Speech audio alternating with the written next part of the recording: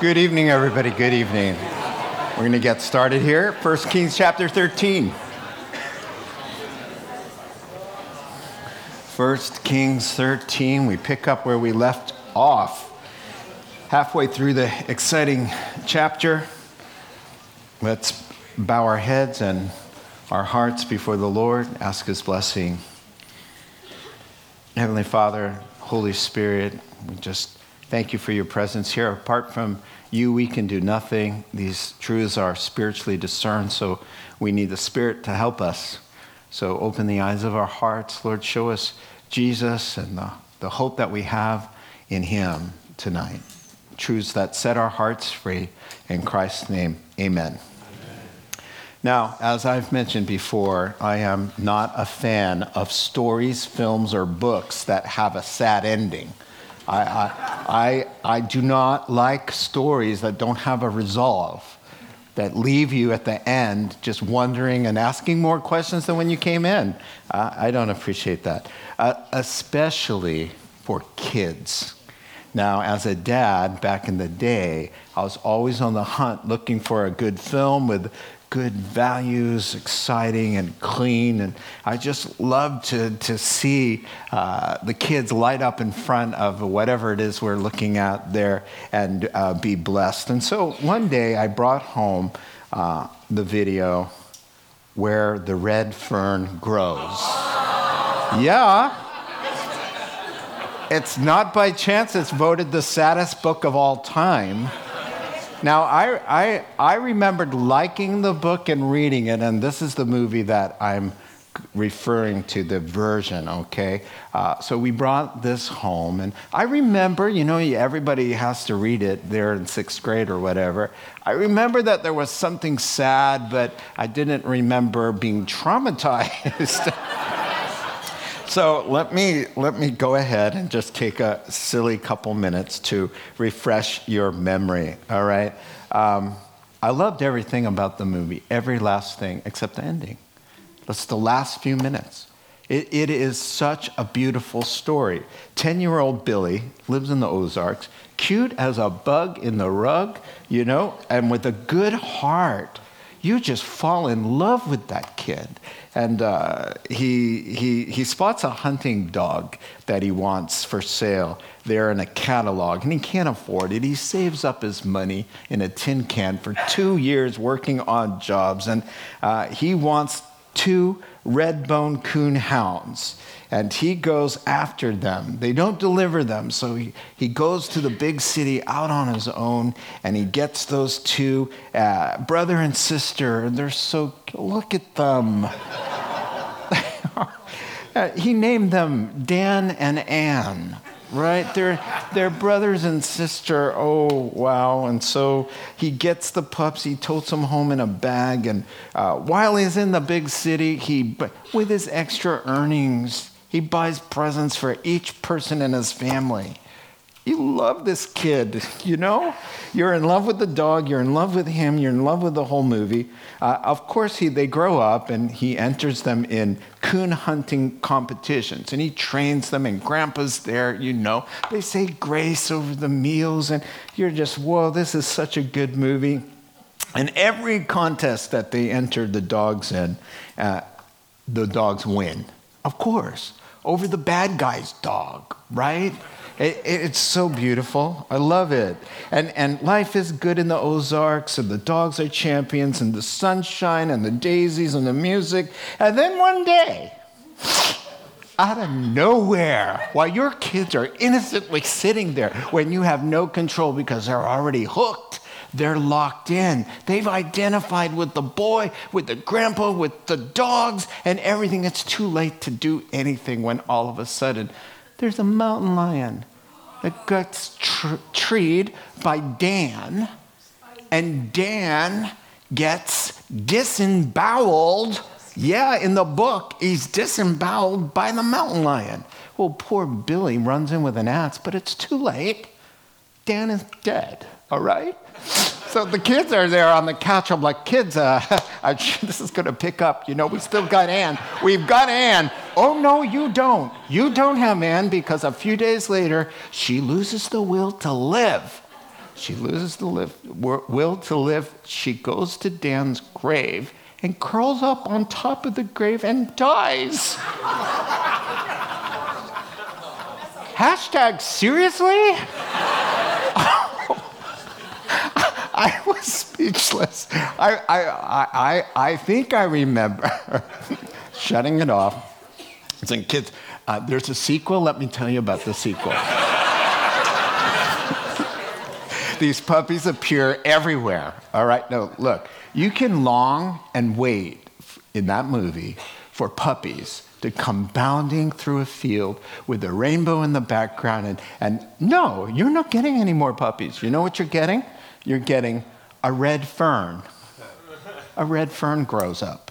Who wants a red fern? I want puppies. I want new puppies. I want resolve, but you're not going to get it. Wait as long as you want. I just wanted a new puppy. 2 gravestones. And then suddenly it's like a big resolve. A red fern grows to show that they truly loved one another.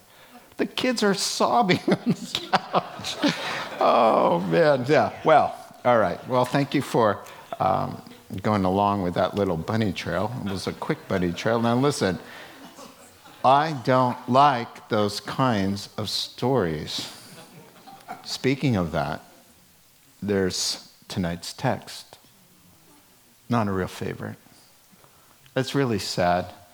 It's really senseless. It's a head scratcher. It leaves you with way more questions than answers. And we're going to take a look at it tonight. Now, the Word of God is not a work of fiction.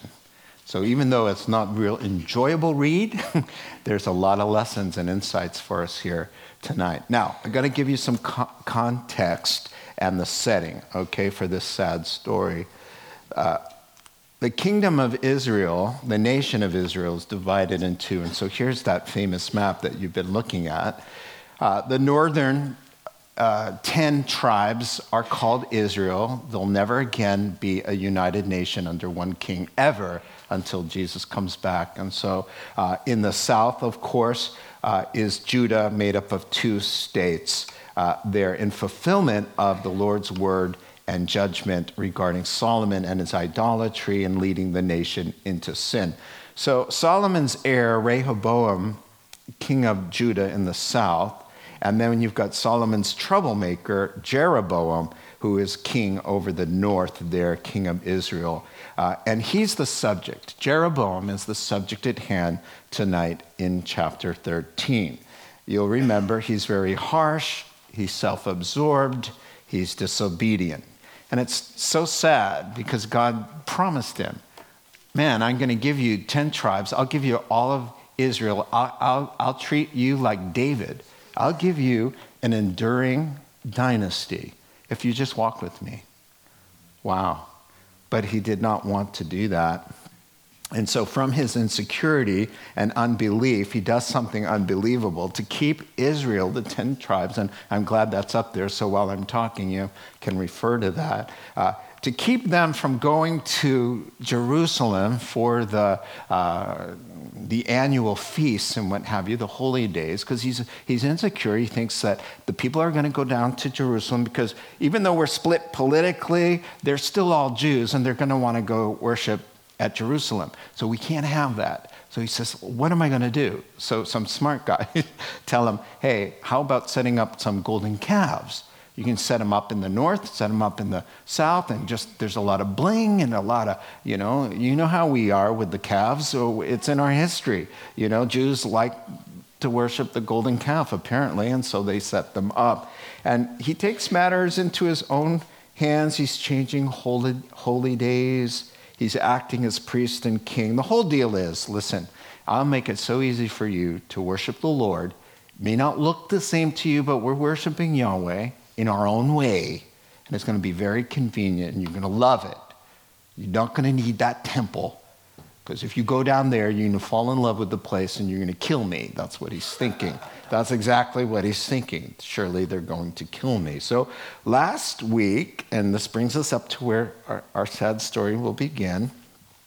Last week, it's time for a little judgment for Jeroboam because he's doing this stuff and he's offering sacrifices there at the altar of the golden calves. And so one day he's doing that, and God sends a man of God from Judah, from the south, because that's really the only place you're going to find a man of God anymore. And so he comes up, and you remember what happens. While he's in the midst of offering the sacrifice, the man of God prophesies really to the altar. He says, O altar, upon you someday a king from the south will offer the bones of priests like this guy right on there. And he said, and just so you know, as a sign, the altar is going to crack in half, and the ashes are going to go everywhere. Well, as Jeroboam, as you recall last week, sees that man, his hand withers up, shrivels up, and he sees this, and he sees the altar. He gets freaked out, not about his sin, but about his hand.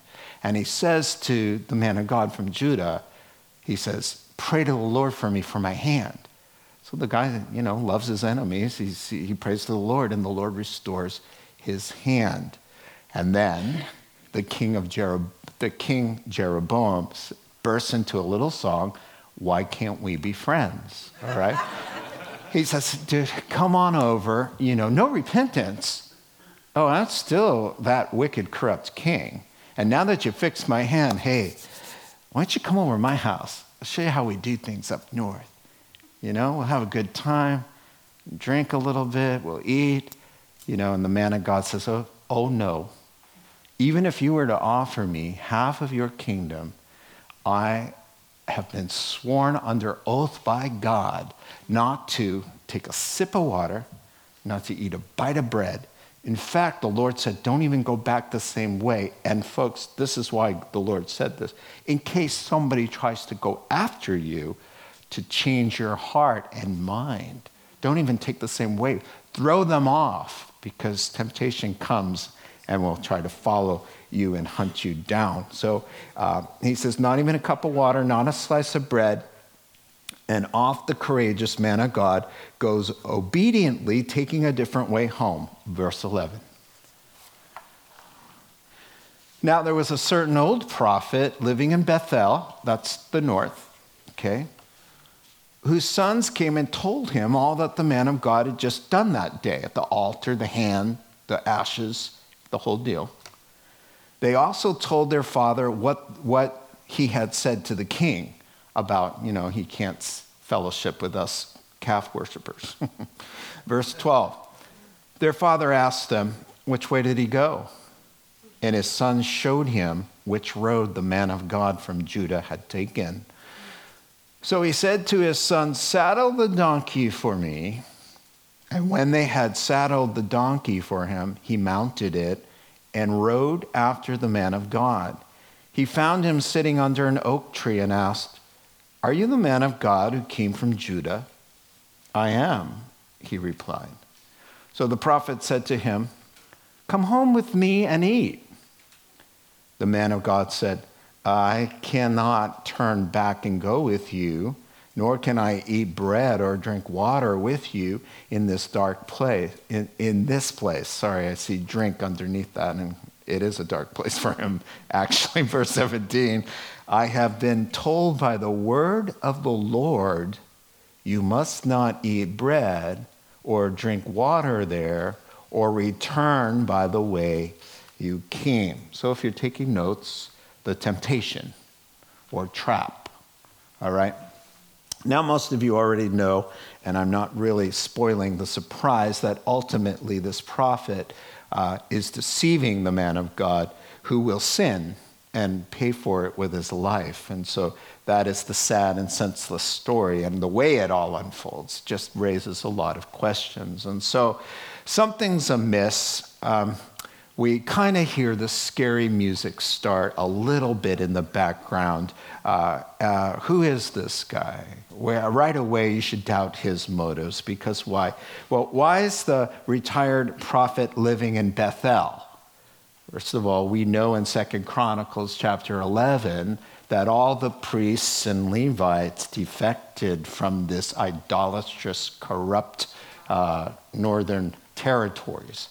Anybody who had a true heart for the Lord, it says in 2 Chronicles 11, they left. They didn't want any part of this golden calf stuff.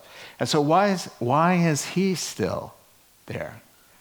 Check. Number one, unless he's compromised, unless he's not the real deal. And what's up with his boys? His boys are calf worshipers.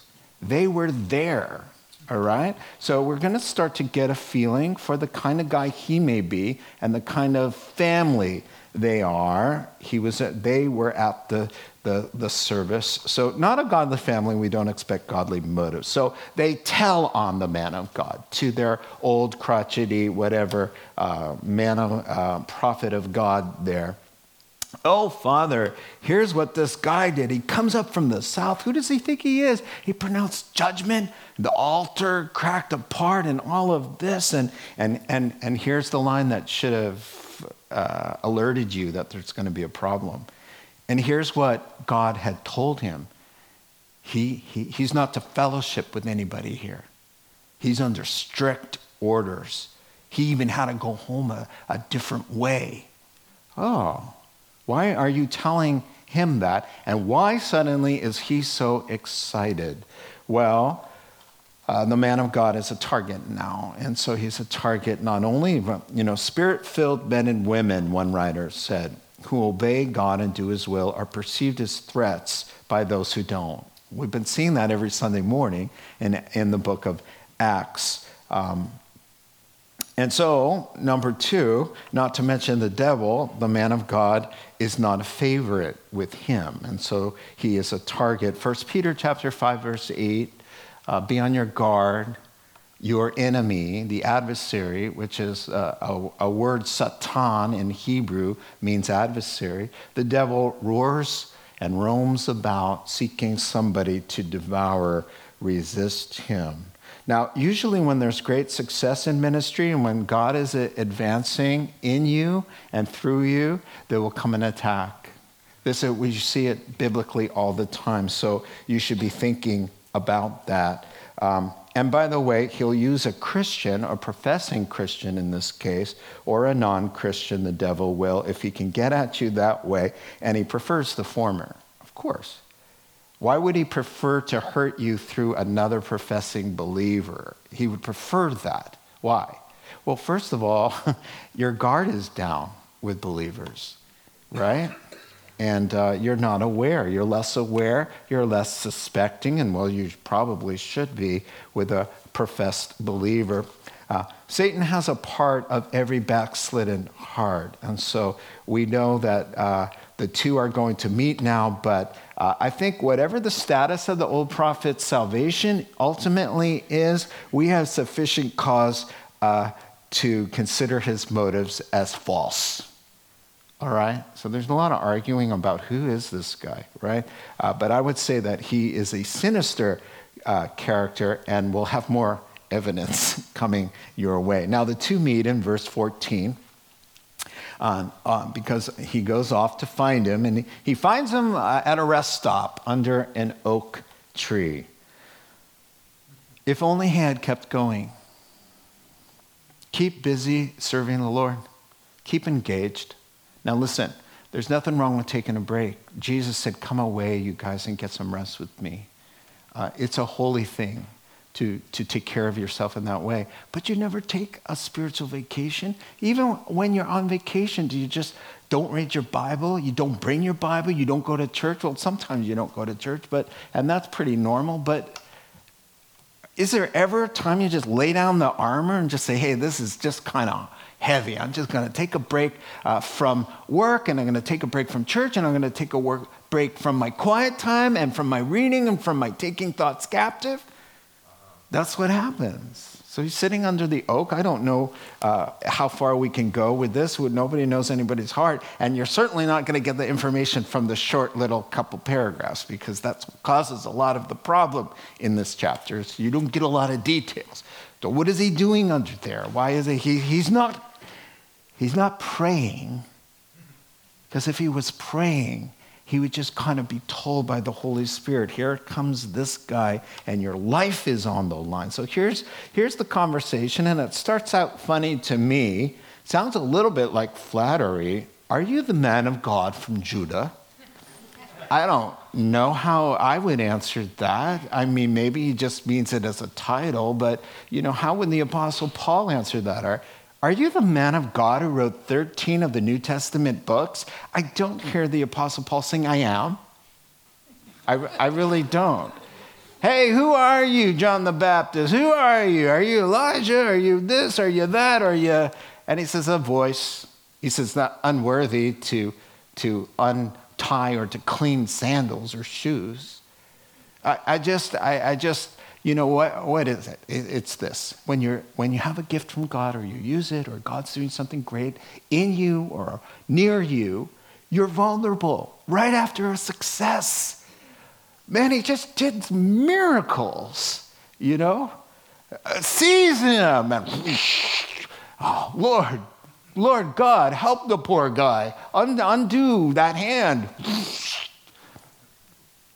And now he's sitting under the oak, feeling pretty good about himself, maybe. It's just, hey, I'm the man of God from Judah. Oh, that's me. I don't know. I'm just saying. I see a fall coming. So I'm trying to figure it out. Okay, so let's do this together. By the way, are you that one with that crazy 4.0? Are you him? Are you the athlete who saved the game? Man, I heard about you. Are you the athlete?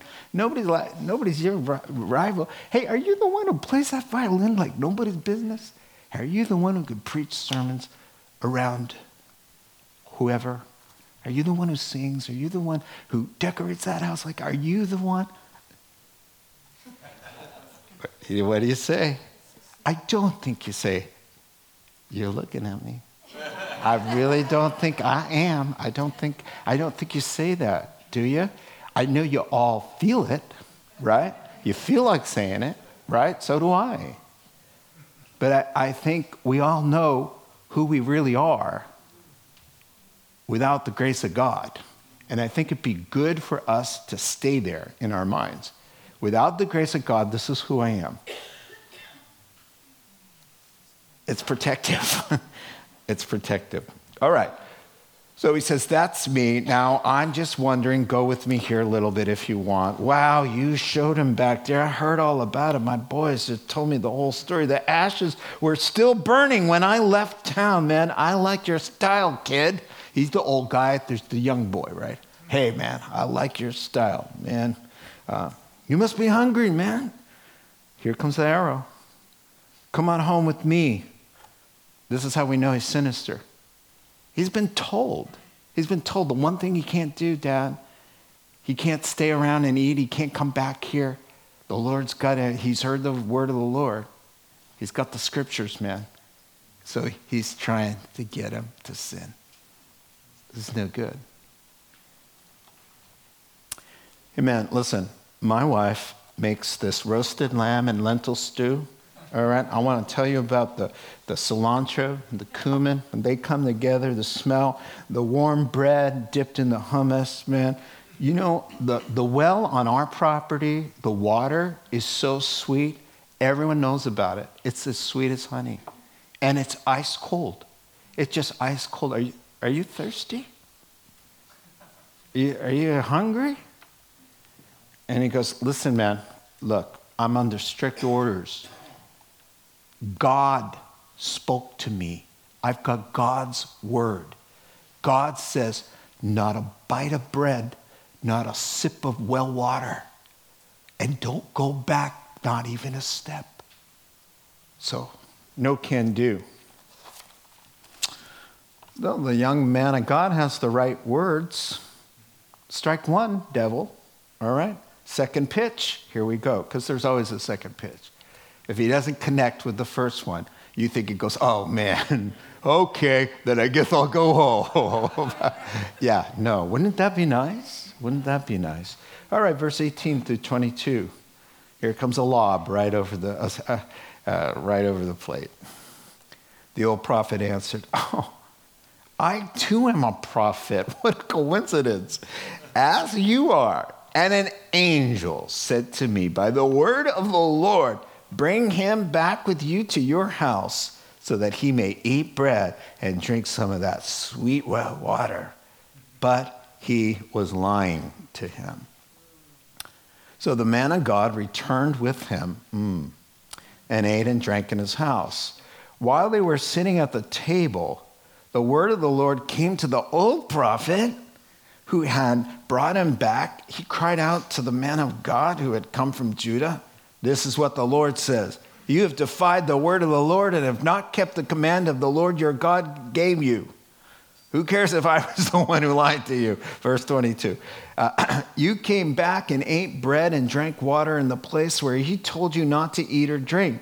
Therefore, your body will not be buried in the tomb of your fathers. Let's pause there. Number 2, the fall. Temptation number 1, the fall.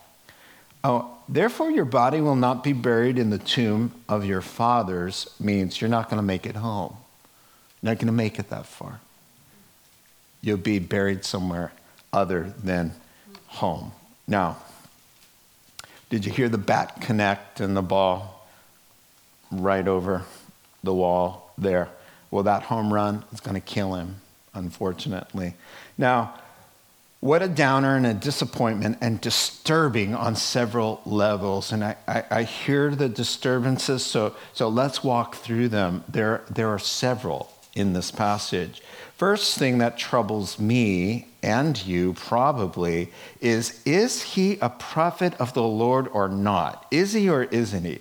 I vote he is not, all right? But it really doesn't matter because it's not the point of the passage, all right?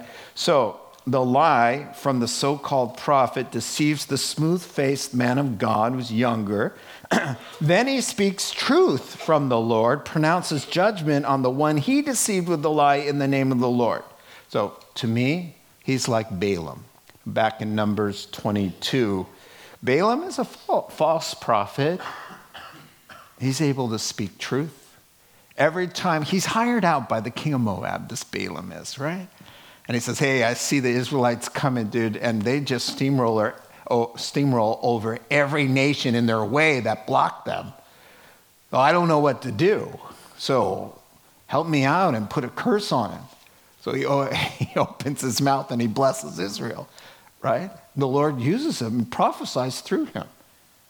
Well, he also uses a donkey. The Lord can use a lot of people, right? It doesn't mean that they're sanctified because he uses them.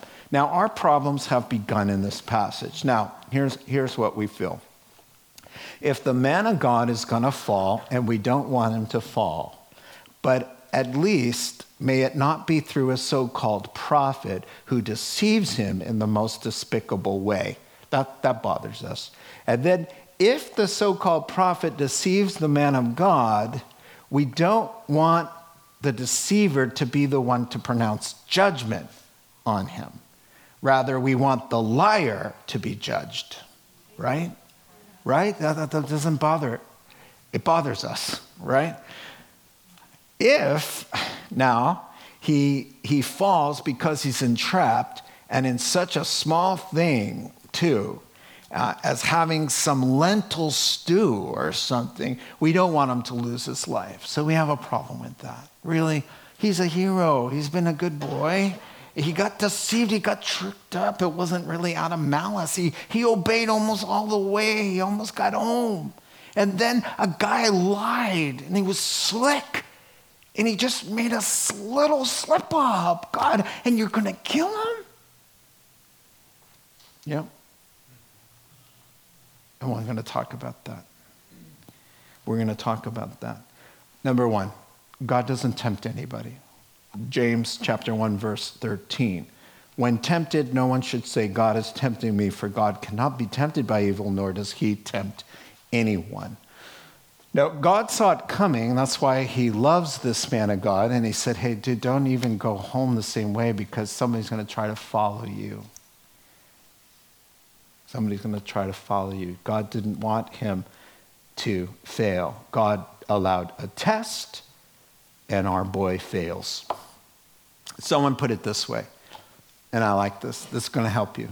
The point of the passage is not what we think of the means of the temptation, whether God should have allowed it or not, whether God should have spoken through the bad guy in the story or no. The point is that the man knew the word of God and defied it, and now will pay a dear price. Now, the point of the passage so far, and listen well, is that no matter what form the prompt comes to disobey the word of God, whether it's the world's popular acceptance of something, whether it's a popular Christian book, whether it's a supernatural experience, whether it's peer pressure, whether it's an angel from heaven. Listen, Galatians chapter 1 and verse 8. Paul says, I'm astonished that you Galatians, that you're so quickly deserting the one who called you by the grace of Christ and are turning to a different gospel, which is really no gospel at all. Evidently, some people are throwing you into confusion and trying to pervert the gospel of Christ. Verse 8, listen to this. But even if we or an angel from God, an angel told me, if an angel came and told you something that contradicts the clear meaning of the scriptures, let him be eternally condemned. That's the point of this whole story. You've got the word of God. Do not let anything in heaven or hell dissuade you from obeying it, because by obeying the word of God, you have life. And disobeying the word of God brings death. Doesn't matter who you are. Go ahead and rebel against it. It brings death. Do not defy the word of God. A vision, emotions, your sexual orientation. Who cares what your sexual orientation is? Who cares what you're prompted, your natural inclinations? It doesn't matter how you were born the first time in your brokenness. It matters about being born again. That's the only way that we can get to heaven. It just doesn't matter anything. You cannot disobey the word of God because, and fill in the blank, because this guy came and he told me he's a man of God and an angel appeared to him and I believed him. Doesn't work. How about another Christian who tells you, hey, God told me to tell you? I was so abused by that for years in a different denomination. I got a word for you. A disturbed man told Charles Spurgeon at the Metropolitan Tabernacle in London, the Lord told me to tell you that I will be preaching here next Sunday. And Charles Spurgeon looked at him and said, well, when the Lord tells me, I'll let you know. Warren Wiersbe. Let others warn you and encourage and correct you with the word of God, but watch out when they want to tell you what God's will is for your life. Chuck Smith used to say, you know what? God's got my phone number. He's got my address. He knows how to get a hold of me. Thank you for sharing. End of that, So God never contradicts himself. The commands of the Lord are not up for negotiations. So just as the man of God chomps down on that delicious lentil stew, the lying prophet cries out, some man of God you are, sonny. You ain't going to even make it home because you did what God told you not to do. Oh, we don't like him. It's okay not to like him, all right? But yeah, let's continue. Now, when the man of God had finished eating and drinking, the prophet who had brought him back saddled his donkey for him. As he went on his way, a lion met him on the road and killed him. And his body was thrown down on the road with both the donkey and the lion standing beside it.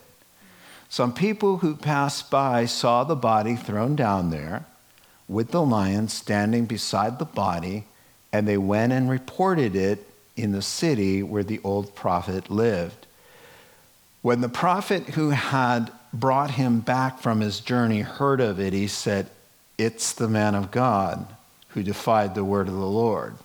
The Lord has given him over to the lion, which has mauled him and killed him, as the word of the Lord had warned. Patience, everybody, patience. Verse 27.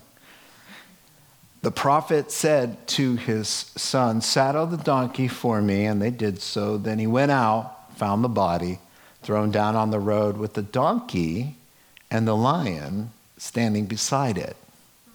The lion had neither eaten the body nor mauled the donkey. So the prophet picked up the body of the man of God, laid it on the donkey, and brought it back to his own city to mourn for him and bury him. Verse 30. Then he laid the body in his own tomb, and they mourned over him and said, "Oh, my brother."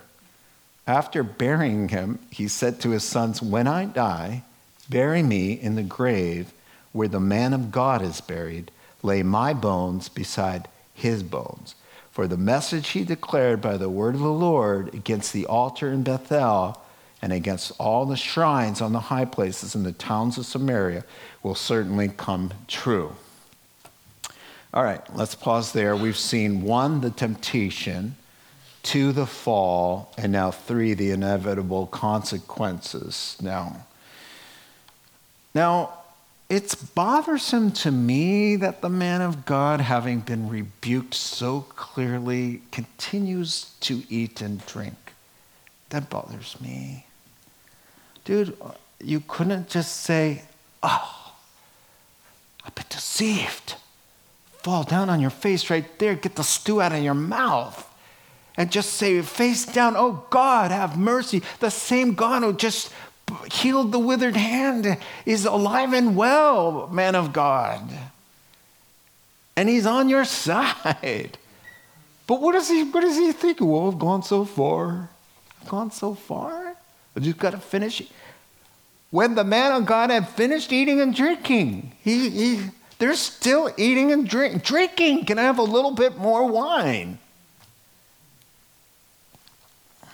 We could have been reading a different story. I truly believe you would have read a different story. There'd be no mountain. There'd be a couple puppies somewhere. Tears, heartfelt, choking on the lentil stew. What if I done spit it out at him? Wrestle him down to the ground. Get mad. Do something. Don't just keep eating and drinking like nothing. Well, no repentance. There's nothing.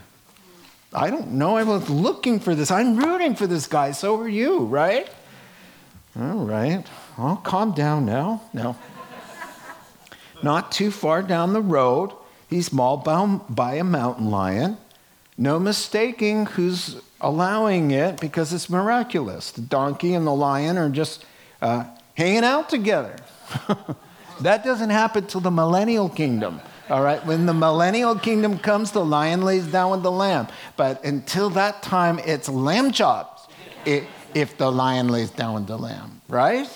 So, but what is God saying there? God's saying this isn't an ordinary accident.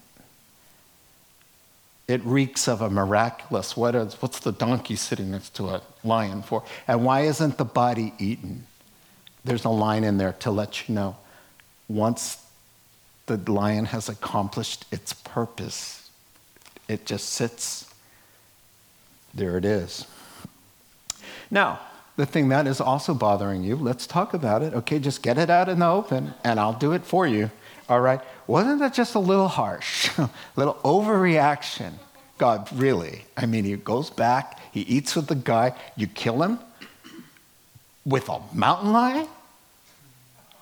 What's up with that? That's a head scratcher, right? Well, the punishment doesn't seem commensurate to the crime. I know, but let's get through this together. Someone said, and I love this, truly we lack the details known only to the Lord about this man of God's history and personal relationship with God, and where this sin of his was leading him and others. If we had those details, which are only available in the life to come, and which God didn't feel obliged to disclose here, we would have less of a problem with what we just read. Hold on. We don't know. We don't know the details that would have softened it. When you get to heaven, all the things that make God look bad, well, all of them, you're going to go, oh, of course. Right? You don't have the mind yet to handle that. But in our new bodies, we'll be able to see that he is good, and his love endures forever. The love of God is greater far than tongue or pen could ever tell. It goes beyond the highest star and reaches to the lowest hell. So God's done nothing wrong. Just a quick meal, really? And he was deceived? We want to see the kindness of God, not the severity of God. Romans 11:22. Okay, maybe we do want to see the severity of God, but on the lying prophet, all right? Not on our boy here. So never see any defiance of the word of God as a small matter. It just seems like a small matter to you and to me. But sometimes when you take heroin, just a little bit, sometimes you live to talk about it. And other times you die. One lie, one fling, one theft, one sting can kill you. One helping of fruit. Ask Eve. She was deceived. She didn't mean a thing. Didn't mean to hurt you. One bite killed the world. Slayed us all. Well, just one tree, one time. The first time.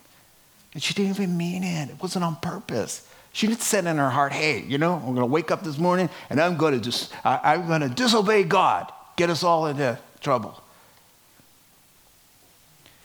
One bowl of lentil stew, speaking of lentil stew, Genesis chapter 25. Ask Esau. Oh, I was famished. Lost your birthright. One bowl.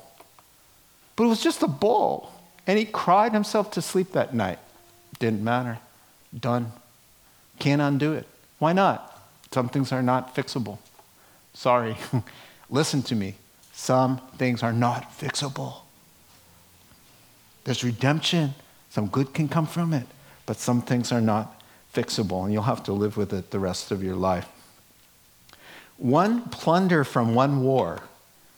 Ask Saul. The Lord said to Saul, the word of the Lord to Saul, go in, wipe everything out.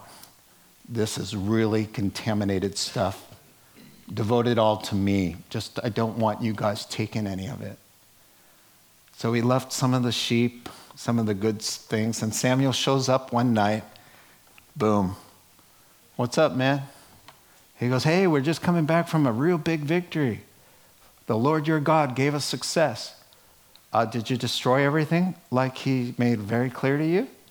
And he goes, oh, yeah, mostly. And Samuel says, then why do I hear the bleating of sheep? And he goes, oh, those. Those just few sheep, I feared the people. They're like, hey, man, we could really use this. We'll dedicate some of it to the Lord. It'll all be good. I feared them, and so I gave in. You've lost your kingdom. Seriously? Hey, hold on here.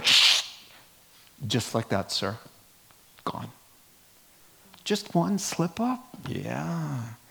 Just one slip up, it happens. Now, if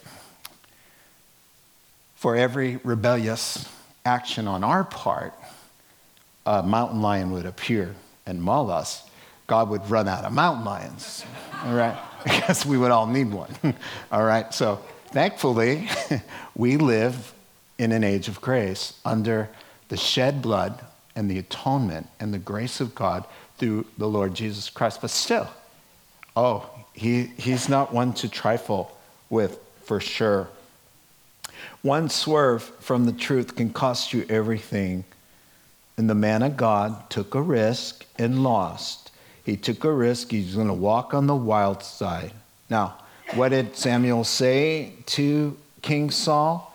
He said, dude, what is more pleasing to the Lord, giving sacrificially or obeying his voice? Listen, obedience is better than sacrifice, and submission is better than all your gifts put together. Listen to this. Rebellion is as the sin of witchcraft, and stubbornness is as bad as worshiping idols. No such thing as a little rebellion. Oh, sometimes I get a little rebellious. Oh, do you do tarot cards too? And do you read palms? And do you put spells on people? In God's eyes, he's saying, when you turn away from me and you rebel, man, that's like the enemy. You're like putting your arm around the enemy, so you have to be careful about that. Oh, there's more. Then we read about the liar's change of heart. I'm sorry, I'm not interested in his change of heart, but I have to read it because it's in the Bible. All right, so I hope, I'm just being real. Hashtag let's be real. Hope it's real, but I don't know. Okay, suddenly he realizes, wow, he gets the news. Hey, the guy's laying in the road. What? Wow. He really is the real deal. I mean, the word came out. He's bald, and surely it was the hand of the Lord because there's a mountain lion there and a donkey, and wow. So he has a change of heart. So he's mourning. Now, is he mourning because he realizes his part in the death? Maybe. Oh, my brother. You know what? I wrote down here, let's let God determine who's in the family, all right? Let's let God, because, just because somebody says, oh, my brother, I don't know. Is emotion talking? Am I really going to see you in heaven? I don't know. I mean, seriously, I don't wish hell on anybody, not even this guy. But we don't know just because he's saying that, right?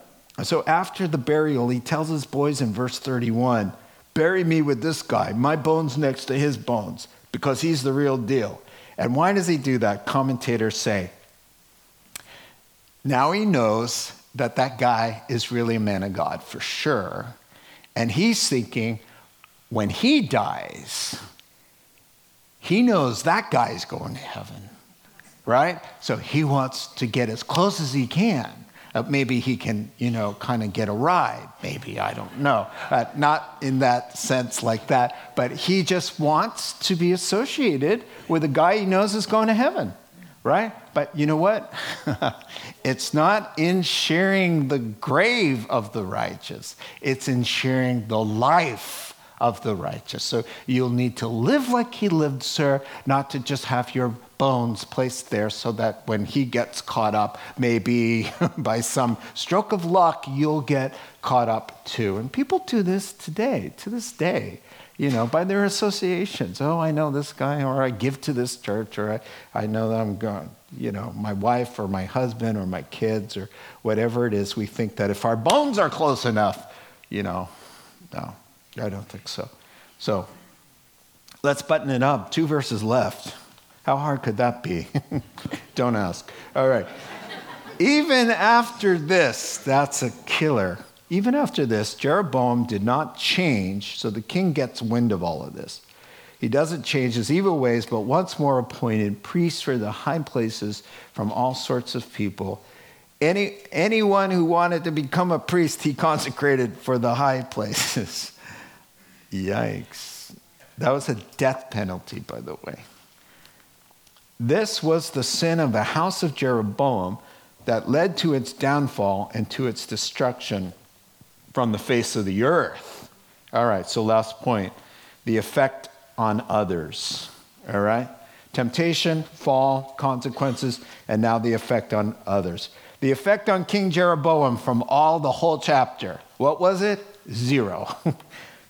Even after this, Jeroboam did not change his evil ways. Even after this. After what?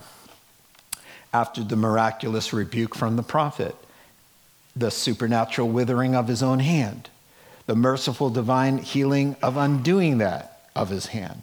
The powerful demolition of the altar as a sign. The dramatic death of the disobedient man of God, which should have said to Jeroboam, if God judges it, listen, this is good.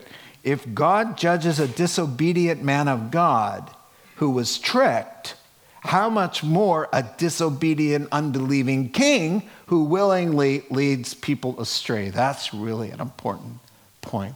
The Lord was speaking to Jeroboam like 1 Peter chapter 4, for it is time for judgment to begin with the family of God.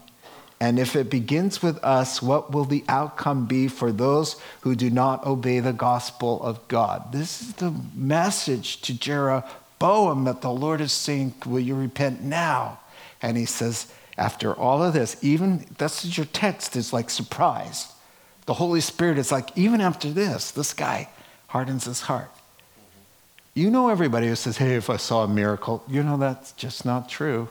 Because every time we see somebody in the scriptures who gets what they want is they see the miracle and then they go on, because even after this, he does not change his evil ways. Jeroboam is somebody who just doesn't get it. Listen to this. 1600s, a guy in the 1600s, an English Anglican Bible scholar, John Trapp, of this passage says, all these wonderful accidents as God's hammers did but beat upon cold iron. God just comes at you, comes at you, comes at you, comes at you. It didn't help Jeroboam. It doesn't help the people in the Great Tribulation. Matthew 24, Jesus says, the earth has an appointment with 7 years, which will be its undoing. Signs and wonders and tribulation, such as the world has never seen, Jesus said, nor shall ever see. It will be the end of earth as we know it. And chapter 16 says, in the midst of all of the plagues from heaven, as the earth is collapsing on itself, and men are in agony from the plagues, yet they did not repent of their evil deeds. So these guys too, they went about living their lives, doing whatever they wanted, appointing people. Hey, you want to be in the ministry? Hey, come on, let's do this. And the ministry was not the ministry, believe me. So this was the sin, your text says, that led to Israel's downfall and its destruction from the face of the earth. Here's the map again, right? There it is. The north will be wiped off the face of the earth. There'll be no more north. In the year 722, it's about 930 BC right now. In 722, the Assyrians come in and destroy Israel, levels it, the north. The south survives for about 200 more years. Judah survives. Then King Nebuchadnezzar from Babylon comes in 586. Now, this is what I see. And this will help you make sense. The two men are pictures, all right? They existed, this has really happened, but they speak. The good man of God seduced into rebellion from Judah. He represents Judah and some good kings, but not enough hold on. And so Judah will be misled by Israel, the prophet, the nasty prophet, all right? Even though they're basically good, they are deceived. And in 586, they're wiped off the earth there. The temple's destroyed and all of that. And the north, the old prophet, the lying prophet, there'll be 19 kings after Jeroboam in the north. All of them are wicked, every single one of them. The only comment is Ahab, who was worse than Jeroboam. All 19 that lead down to 722 BC from the north, they're all wicked. The old prophet, the deceiver, he's from the north. The man of God's from the south. Let me show you the two gravestones again. Dan and Ann, are you there? No. Yes. The north and the south, they're both doomed. The story of the text. They're both going down. One had a good heart, but they gave in. The other one's just wretched. The north and the south, Israel as a whole, wiped out, dead. But wait, something's growing up. The root, not of a red fern, but the root of Jesse, a stump, it's called. From the stump of Jesse, who's David's father, a root, a branch springs up. This is what it's called. And who is that? Jesus. Jesus will come out of the sadness, the hopelessness, the death, the saddest stories that you ever hear about. Dan and Ann dying, and your mom and your dad and your brother and your sister and your husband and your wife. It's just a life that has a lot of unanswered questions and a lot of sadness and a lot of sorrow. But there's a root. Now, if you go to Matthew 1, you find that Solomon, David, Solomon, Rehoboam are in the line of Jesus. Jesus comes through these folks as a promise through King David. And he will come and he will appear. Our great God and Savior will appear, Jesus Christ, who has destroyed death and has brought life and immortality to light through the gospel. Amen? Amen. There's a happy ending. Listen, it's just not always here. There's a happy ending. Did you read the last couple chapters in Revelation? It's very joy-filled, right? But until then, there's Dan and Ann, right? Let's pray. Heavenly Father, we just thank you for sustaining us with your joy in this life. And we know even you, a man of sorrows, acquainted with grief, the Son of God, the God-man. So we don't expect, Lord, to have it any other way than you had it. So, Lord, we have a lot of fun. We have a lot of hope. We are optimistic. We're blessed. We're going to heaven. We have the Holy Spirit. We have the joy as a fruit of the Holy Spirit, and we're so grateful for that. But Lord, we also have our share of grief and unanswered questions and head scratchers and a lot of whys, but you're so faithful. We love you, and we thank you for this chapter. It's sobering. It's good. It's good for us. In Jesus' name, amen. Let's stand together, sing the closing song. Number 1, let nothing and no one, not an angel from heaven or a devil from hell, dissuade you from obeying the word of God. Number 2, never minimize the potential of sin to destroy. Number 3, one slip up can do irrevocable harm. 4, tests usually come after successes, so watch out. And number 5, remember in this life, there's lots of sadness and disappointment and lots of questions, but we have the sure promises of God to help us through. And one day, we know the sorrows shall be no more. Heavenly Father, we commit ourselves to your care. Thank you for your wonderful word. It's done a deep work in our hearts. Help us to embrace these truths and to live them out. Holy Spirit, help them to come to the surface when we need them the most. In Jesus' name, amen. Amen. God bless you. There's prayer at the cross as always. We'll see you Sunday morning. God bless you.